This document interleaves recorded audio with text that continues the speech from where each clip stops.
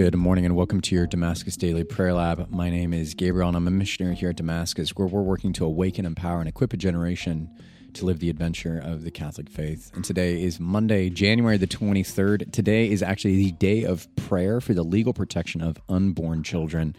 And so today we are especially going to ask for the Lord to bless our nation just with a new respect for life and a new love of the unborn and for expectant mothers. So let's pray. In the name of the Father, and the Son, and the Holy Spirit, amen. Come, Holy Spirit. Holy Spirit, right now we just ask that you might just fill our hearts with zeal for love of the unborn, but for love of mothers as well.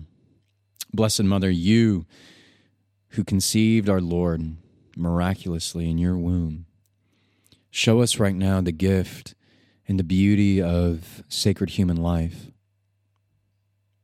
Blessed Mother, right now we just ask for a new love of those who are unborn, for expectant mothers, and we ask for the conversion of those that champion abortion rights, and for those that explicitly go against church teaching.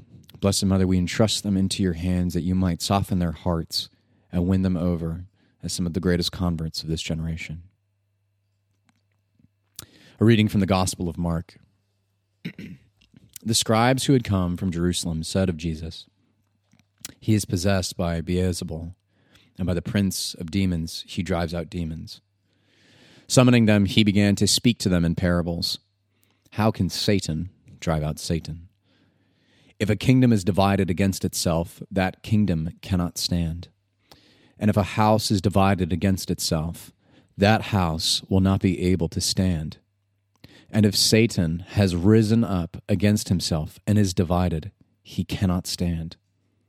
That is the end of him.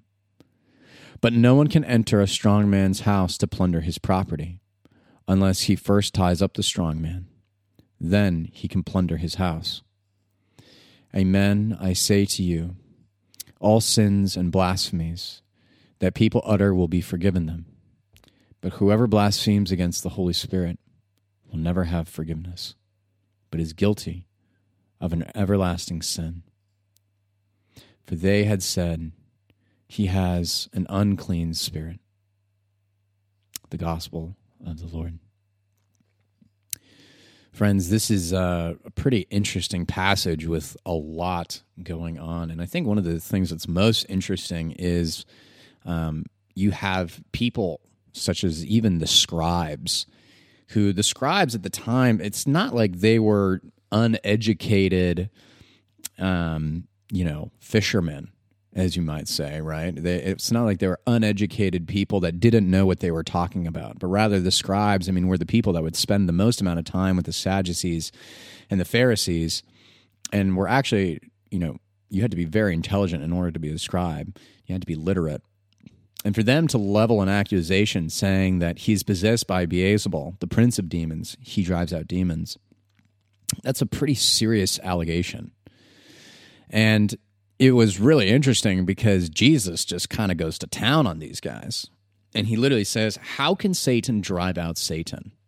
Because to some extent, what our Lord needs to do is our Lord is showcasing himself as the authority of all authorities.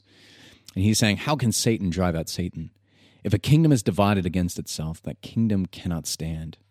And if a house is divided against itself, that house will not be able to stand. And if Satan has risen up against himself and is divided, he cannot stand. That is the end of him. But no one can enter a strong man's house to plunder his property unless he first ties up the strong man. Then he can plunder his house. And so it's really interesting because to some extent what our Lord is saying is that our Lord is not divisible. He cannot stand against the Holy Spirit, or he cannot stand against God the Father. And what's so interesting is that Jesus is the perfect example of doing the Father's will. He's the perfect example of doing the Father's will because he is in perfect accordance, and all he desires to do is to do the will of the Father.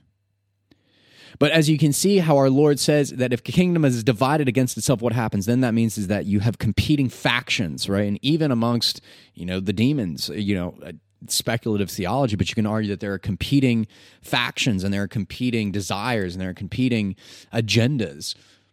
But Jesus had one agenda and only one agenda, and that was the magnification of his Father's glory.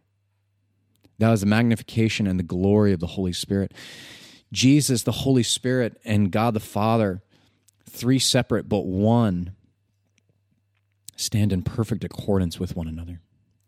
And today, friends, let us ask the Holy Spirit to be in perfect alignment with the will of the Father. And again, my name is Gabriel, and this has been a scripture reflection on the Gospel of Mark. To learn more about Damascus and the programs and events offered here, please visit us at damascus.net. May God bless you, and may you have a wonderful rest of the day.